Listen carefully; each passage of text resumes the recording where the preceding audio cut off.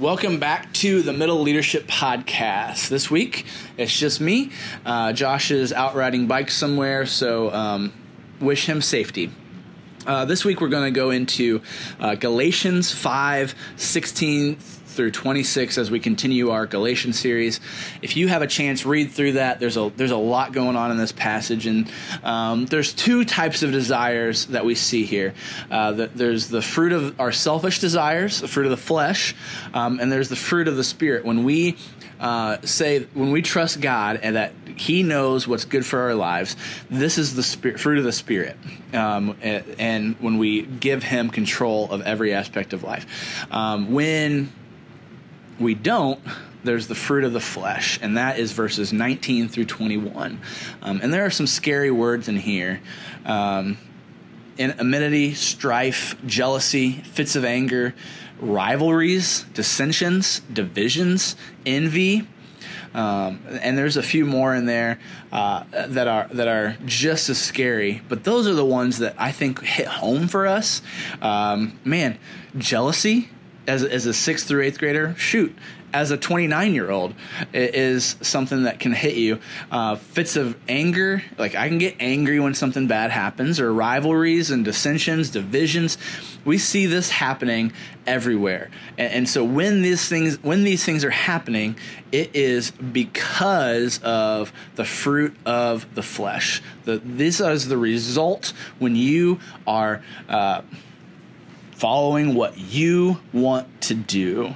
And man, that 21 ends with, those who do such things will not inherit the kingdom of God. Whoa. That leads into our level 2 question. Man, coming off that major big statement, what are you thinking if you're one of the Galatians? A, that's not possible. B, no one can keep that. I mean, jealousy, divisions, it's going to happen. We're human. I am guilty and ashamed. I feel like Paul's is pointing a finger at me. Or E, thank goodness that is not me. And we're going to give them a chance to talk through that and put words behind why. And the reality is, man, this is going to be a part of our life at some level.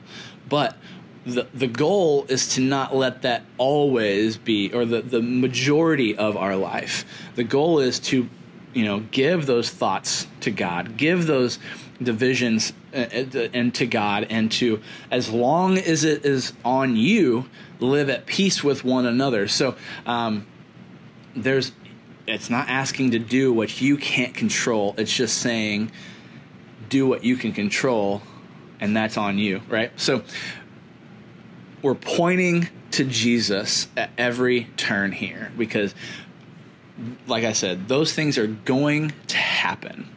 We are going to have division. We're going to have jealousy. We're going to have these things. But we point to Jesus because we cannot do it on our own.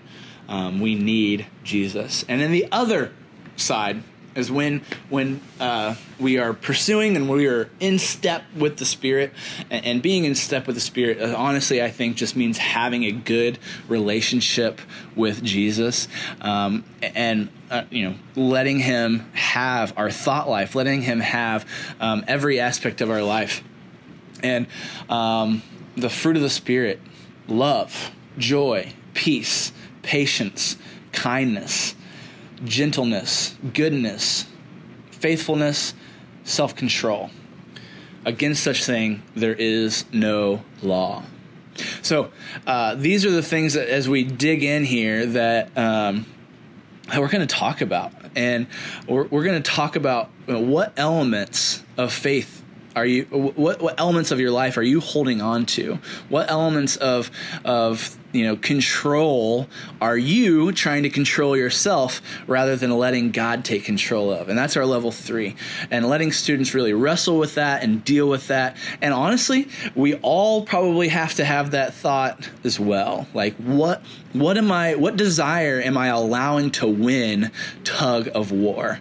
And man, if we can answer that question and place that at Jesus' feet and put to death those, selfish desires, then man, our relationship with Christ is so much more full and trusting, because when we trust God with something and we realize he can be trusted, that leads itself to more and more trust.